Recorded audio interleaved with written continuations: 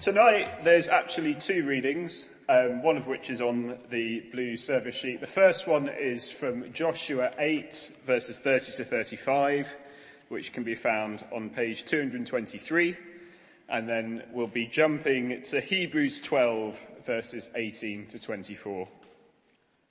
So Joshua 8, beginning at verse 30. Then Joshua built on Mount Ebal an altar to the Lord, the God of Israel, as Moses, the servant of the Lord, had commanded the Israelites. He built it according to what is written in the book of the law of Moses, an altar of uncut stones on which no iron tool had been used. On it they offered to the Lord burnt offerings and sacrificed fellowship offerings.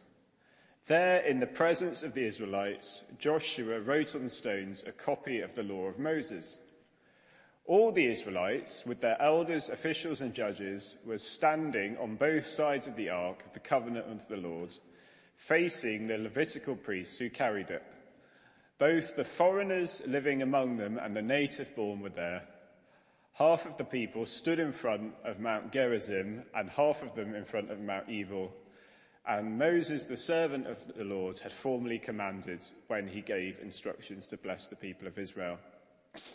Afterwards, Joshua read all the words of the law, the blessings and the curses, just as it is written in the book of the law.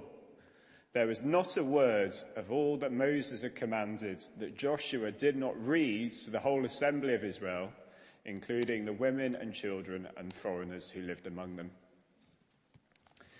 And then jumping ahead to Hebrews chapter 12. Hebrews 12, beginning at verse 18.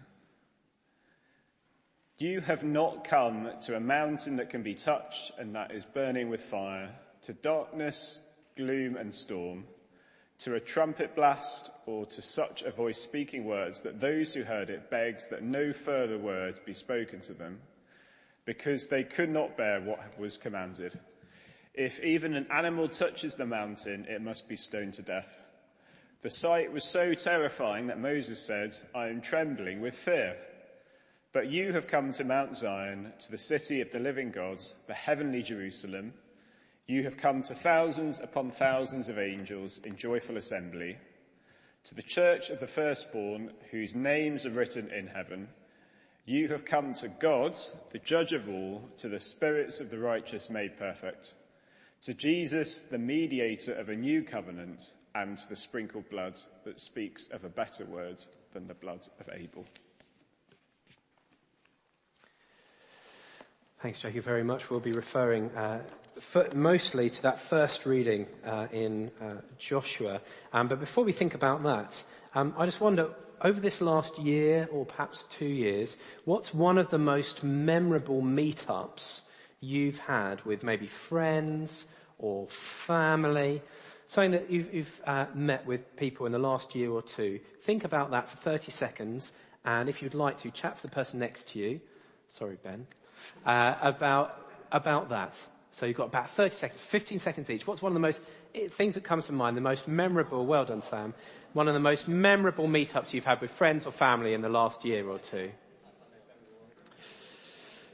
Okay, well, do feel free to continue those conversations at the end of the service. I wonder what yours was. I was thinking about that the last couple of weeks, and I think one of the most memorable ones was just before last Christmas, and it was James's baptism. I got to baptise my youngest son. That was memorable for all sorts of wonderful things. Firstly, those of you who know a bit of our family history while we were here, a bit of a bumpy history in terms of fertility, and to be able to celebrate and to give thanks to God for little baby James, such a gift from God, but also to have close friends and family, and I know some of you were able to come up as well, and that was a wonderful celebration. Seeing some people who hadn't seen since before lockdown, that was one of my most memorable ones. I wonder what yours was. Perhaps you'd like to share that with me afterwards.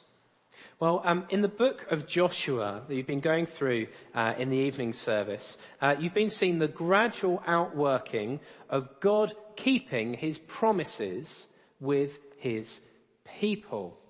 And when we read the Bible, we see that God's promises are nearly always tied up with this one word, this thing called covenant. Covenant. A covenant is a pact, an agreement made between two sides, and it's built around certain promises with the offer of blessings to those who keep the covenant, but also at the same time curses to those who break them. And the most common type of covenant that you've probably seen, but you didn't realize it was one, is on a wedding day.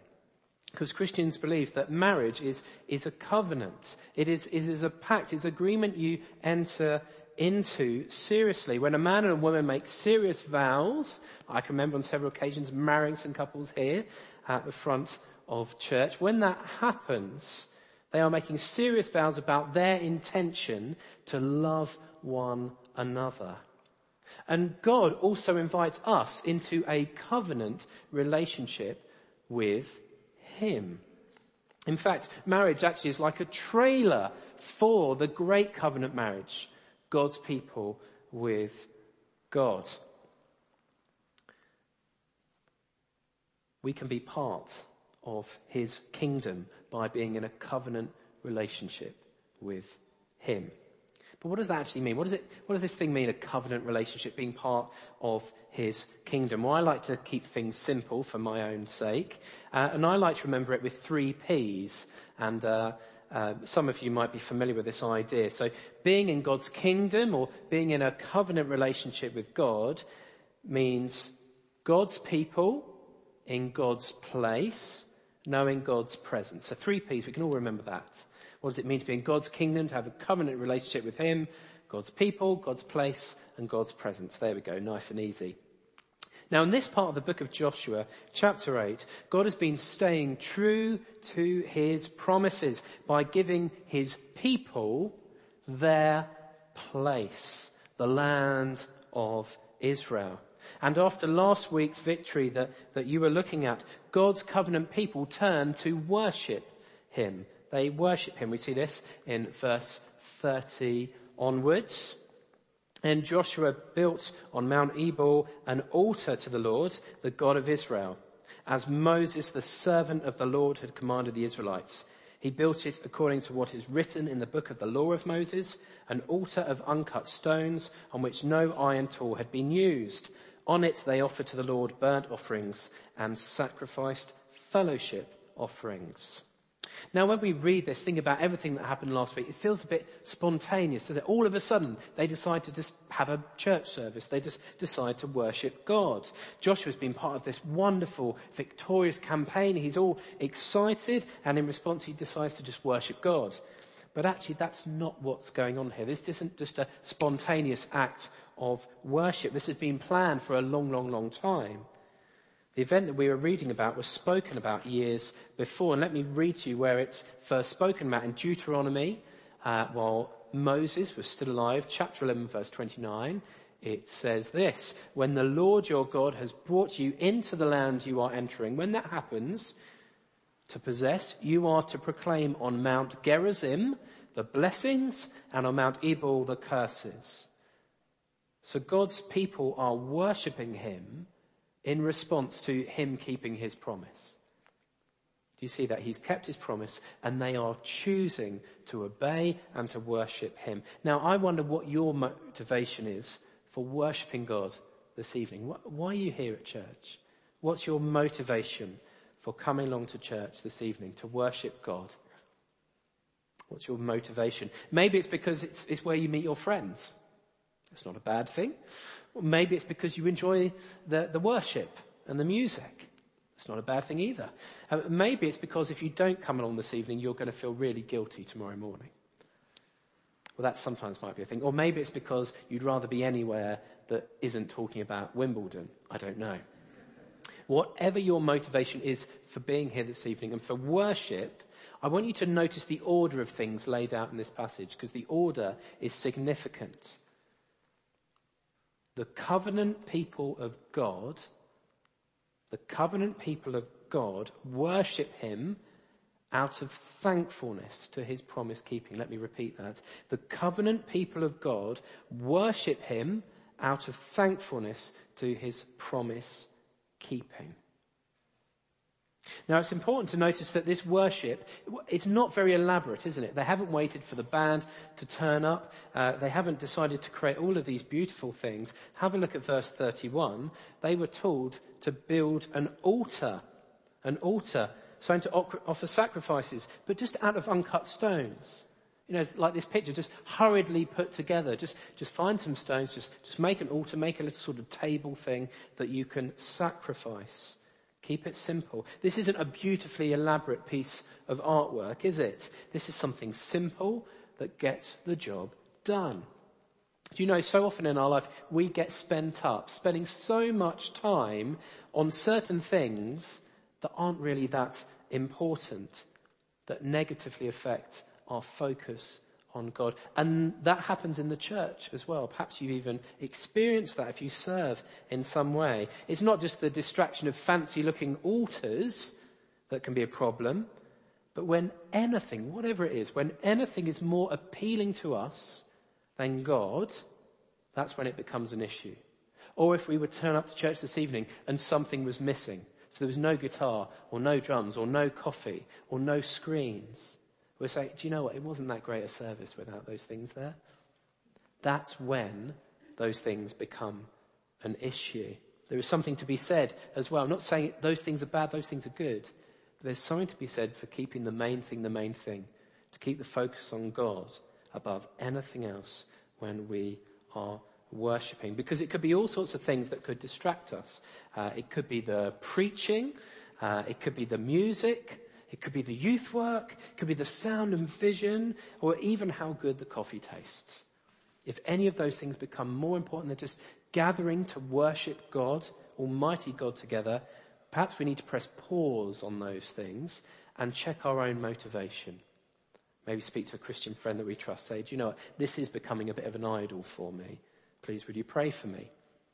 Let's make worshipping Christ the main thing. I pray that is true for you here. I pray that's true for us up the road at St. Peter's as well. So we thought about initially then our motivation for worship. What's your motivation for being here this evening? But I want to get a little bit deeper and I want to get a little bit more uncomfortable, if that's all right with everyone. I want to ask you, what's your motivation to obey? What's your motivation for obedience? For obeying God? What motivates you to obey God in the big things, but in the little things? What motivates you when your friends and family are looking on, but what motivates you when no one's looking? What's your motivation for obedience? Well, let me just read that bit from Deuteronomy again. It says, when the Lord your God has brought you into the land you are entering to possess, you are to proclaim on Mount Gerizim the blessings and on Mount Ebal the curses. Now what's going on here? Well, what we have here is a lived out illustration. It's a true story, but it's a lived out illustration that God has given his people through Moses and then through Joshua of what obedience can look like and what our motivation can be. Being in a covenant relationship with God. And it's spelt out the blessings on Mount Gerizim, which is one of those mountains, don't ask me which one, and the curses on Mount Ebal. Blessings on Mount Gerizim, let's say the one on the right-hand side, and blessings on Mount Ebal. Or to put it another way, these are the consequences of living right, and these are the consequences of living wrong. Now, I'd hazard a guess that for probably most people, that most of the time, obedience is motivated by one of these two things. It's either motivated by the desire for blessings, or it's motivated by the fear of curses. And they can have their use, but what I want to explore with you this evening is how they are insufficient for us in God's kingdom. Well, I think most of the people who have some kind of belief in God probably fall into one of these two categories. But what is this obedience that we're talking about? What is it? We think about our motivations to obey. What are we supposed to obey anyway? Well, let's have a look at verse 32. It says, there in the presence of the Israelites, Joshua wrote on stones a copy of the law of Moses. Now, there were no photocopiers or scanners in Joshua's day, so he does what he can and he writes them down. He's reenacting what Moses did all those years before when he was given the law by God on the mountain. The law that Moses had then come down and delivered to the people. And that law included within it, of course, the 10 Commandments, but also other laws for how the people were to live. You see, the law and commandments, as they were then, the guide for how you should live, they are still useful for us today in knowing how we should obey God. This is what the obedience is. In fact, I'm sure if you come along to the 8 o'clock communion service, it might be a bit early for some of you. If you go along to the 8 o'clock communion service, at the beginning of the service, they read out, most weeks, the 10 Commandments. And they are read out, firstly, because it helps us to know how we are to live in God's kingdom, but also they show us what to do when we get things wrong, how we need to repent and turn back to God, when we fail to live up to life in God's kingdom. But this is good because it means we don't have to guess how we're supposed to live in God's kingdom. Our world is a pretty confused place at the moment. People trying to work out what is the best way to live. You know, what is right, what is wrong, what is virtuous, what is bad. But we don't have to guess how to live in God's kingdom. He's given us that with clarity in his word, the Bible. And that should come as a great relief to us because we're not left wondering what pleases God and what doesn't. But at the same time, within these laws, there are laws that we might call ceremonial laws. And it's important just to understand some of the difference there as well. And these are laws that applied specifically to the nation of Israel, the people of God at that time. Okay? These are often visual things to demonstrate that these people were different than the surrounding nations, that God had a special purpose for them. That purpose being that ultimately the Messiah would come from that nation. Jesus Christ, the Son of God, would come from Israel. But these were ceremonial things, things like what they shouldn't eat and what they shouldn't wear and what to do when you had certain illnesses. They don't apply to us in the same way today. But there are always laws that apply to people of God under his covenant. And in fact, if you read from the book of Acts in the New Testament, you'll see how the church was guided by the Holy Spirit to see that certain laws in the Old Testament, things like circumcision and these food laws, no longer applied to the new covenant people of God. And I'll get onto what that means in a moment, more on that later. But that's not all. Not only did the Holy Spirit help the church to understand what laws were specific to Israel and what were ongoing laws, moral laws that we might say. But also in Matthew chapter 5, Jesus tells us that he hasn't come away to just to do away with the law, just to chuck it out. He's come to what? Fulfill it. He's come to fulfill the law. All of those laws, all of the Old Testament were pointing towards Christ. So let's think about, if that's the obedience, let's think a little bit more about what it is that motivates people to obey in the first place. We'll think about those two mountains again. But first let me read from verse 34 to 35. It says, "Afterward Joshua read all the words of the law, the blessings and the curses, just as it is written in the book of the law. There was not a word of all that Moses had commanded that Joshua didn't read to the whole assembly of Israel, including the women and the children and the foreigners who lived among them." So Joshua has repeated to this great meetup. We were thinking about great meetups that we've had. This is a great meetup happening right here. He's repeated to this great meetup of God's people the words of the law, the blessings and the curses. And it says that no one has got an excuse for not knowing.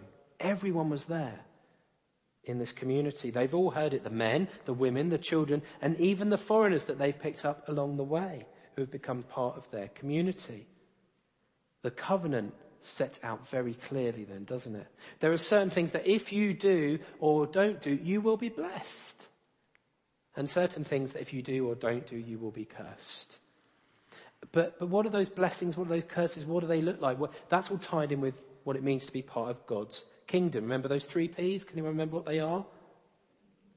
People, place, and presence. Excellent. Now, the sad thing is that as you read through the Old Testament, is anyone here doing the Bible in 1 year? Either on the app or reading? Just me? Was anyone done it before maybe? Oh, we've got one person full of that. Excellent. Well, if you're doing Bible in 1 year at the moment, so the Old Testament readings, we're going through 2 Kings at the moment. And seeing how basically God's people, and particularly the leaders, God's people of that time, they didn't obey. They weren't seeking the blessings. They were falling foul to the curses. And we've seen how time and time again the people were led astray. They disobeyed the law of God and they were cursed as a result. They turned to other gods and other horrible things that God had said were evil and wrong. And this means that God's people were taken out of God's place. If you were here for the walking through the Bible, the Lent course did a few years ago here, you might remember some of the actions. Israel scattered, Judah exiled, Judah returned. We still practice that at the breakfast table sometimes. We don't get them all right, but might prompt you to remember. So yeah, the northern kingdom was scattered. The southern kingdom were taken into exile in Babylon for 70 years because they had disobeyed God. So they stopped knowing they stopped being God's people in God's place because they were scattered or taken into exile, and they stopped knowing God's presence as well because the temple where God was believed to dwell was destroyed. And because of that, they ceased to be God's people. No longer a place, no longer God's presence, no longer a people. The blessings were clear, but so were the curses. And in the end, despite some brief periods of obedience along the way and some slightly encouraging signs, they chose the curse. They chose Mount Ebal instead of Mount Gerizim. Now we have this to read today, not just because it's an interesting story, but to warn us of the dangers. Not of the dangers of going into exile in a foreign land, that's probably not going to happen to us, but of the dangers of disobedience. Of disobedience that actually leads to separation from God, that leads to hell. Eternal separation from the God of love, light and life. God doesn't want us to go there. That's why we're being warned. Now, it's very easy also for us to look at this story and to look at the history of Israel and almost sort of sneer at them. Like, oh, how can they be so stupid to choose curses over blessings? Isn't it obvious what the right thing is? But actually, that's to miss the point, is it? Because they are just like us. I wonder how many times have you felt yourself throw something away because of a brief moment of stupidity? Maybe you gave into anger and you broke something special. Maybe you gave into pride and said something hurtful. Or maybe you gave into lust and broke someone's trust. But not only does all of this mean that we fail to live up to God's standards, we even fail to live up to our own standards, don't we, of how we should live. We don't even have to be a believer to experience this. If you're here and you're not a believer, you've probably experienced this too. We all know, whoever we are, that arrogance and selfishness and hypocrisy, they're all bad things, aren't they? Whether we're a believer or not. But time and time again, we find ourselves doing those things, don't we? We do end up being arrogant and selfish and hypocritical, even if we know we shouldn't. We can't even live up to our own standards, let alone God's amazing standards. We allow ourselves to be drawn into those things that result in curses. We willingly choose to go and be on Mount Ebal. But how do we try and cope with this most of the time? Well, a lot of people try and cope with this by spending their lives being fearful of those curses. They're eventually going to get up with them. It's only a matter of time. Now, at times, that can help us if we're thinking about something really stupid. The thinking about the consequences can help us, but it can only help us so long and so much.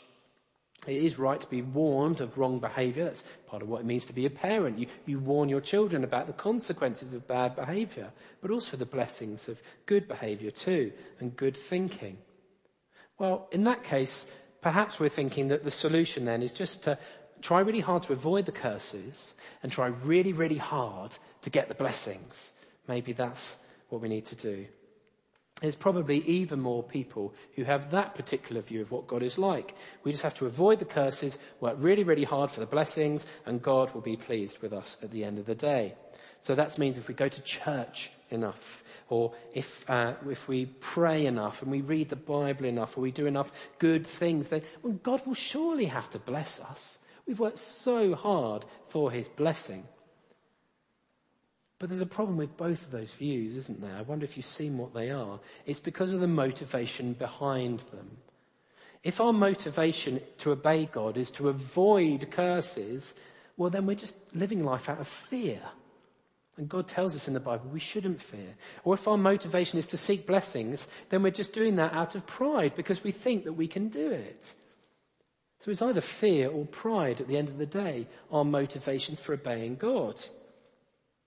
Now, did I just come down the road this evening to make you all feel like failures? Well, only partly. Only because I've got a plan. You see, God's people under the old covenant, they had a way of dealing with failures. And we call it the sacrificial system. It's what's mentioned there about making sacrifice. That means when someone has sinned, it could be resolved through sacrifice. So, for example, if you broke one of the laws, if you stole one of your neighbour's animals or something, instead of being cursed, you could appeal to the priest, like in this picture, to offer a sacrifice on your behalf. And your sin could be atoned for, or this is a fancy Bible word for meaning done away with. Your sin could be done away with for the sake of the sacrifice done to deal with your curse. Now, why am I telling this? How does a man in those clothes help us today with when we fail? Well, it's because this passage in Joshua actually points forward to a different mountain. We've got the mountain here of Gerizim and Ebal, but it points forward to a different mountain, and it points forward to a different sacrifice. You see, the Bible makes it clear only one person ever in the history of everything has ever perfectly kept God's law. And he is the one who alone has the right to stand on Mount Gerizim, hearing the blessings ringing in his ears. Those blessings of being in a forever covenant relationship with God. Only one man ever who ever deserves to stand on Mount Gerizim.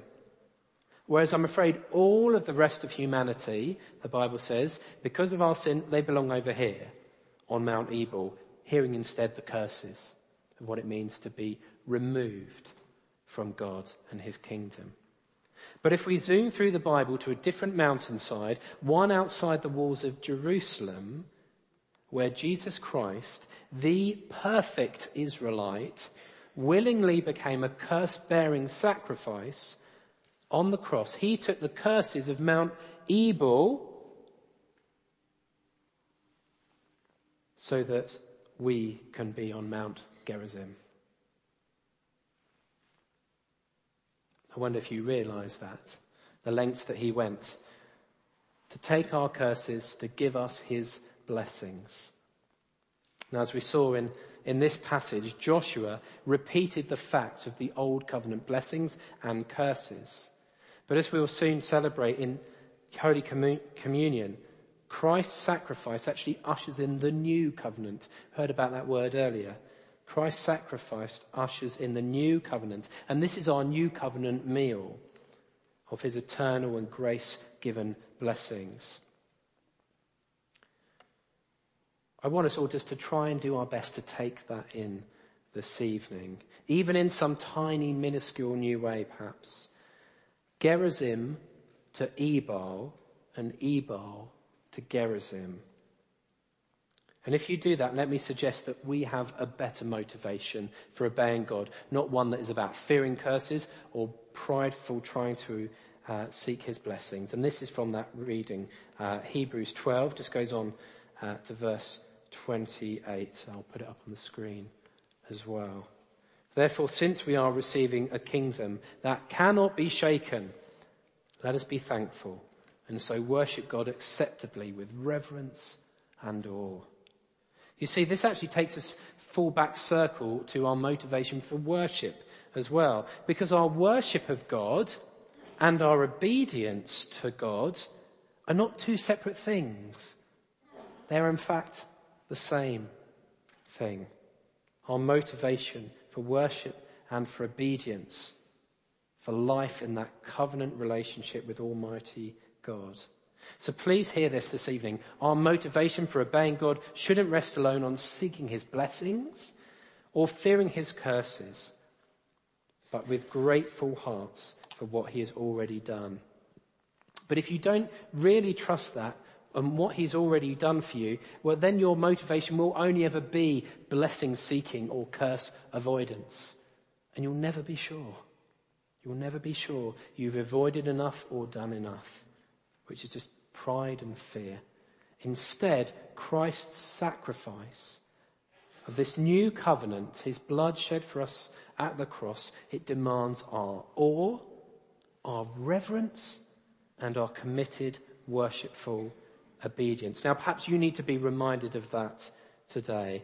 Well, do grab me or Ben or someone else here after the service if you'd like to chat and perhaps pray more about that. But I do pray for all of us, all of you here, and all of us up the road as well, that just like the people renewed their part in the old covenant with Joshua, as we come to share in the new covenant meal, we too would be renewing our commitment to obey, not out of fear or out of pride, but out of joyful, thankful hearts. Let's recommit, or perhaps even commit for the first time then, to joy-filled, reverent awe, worshipful obedience to Christ, the mediator of a new covenant, bought through his precious blood. Amen.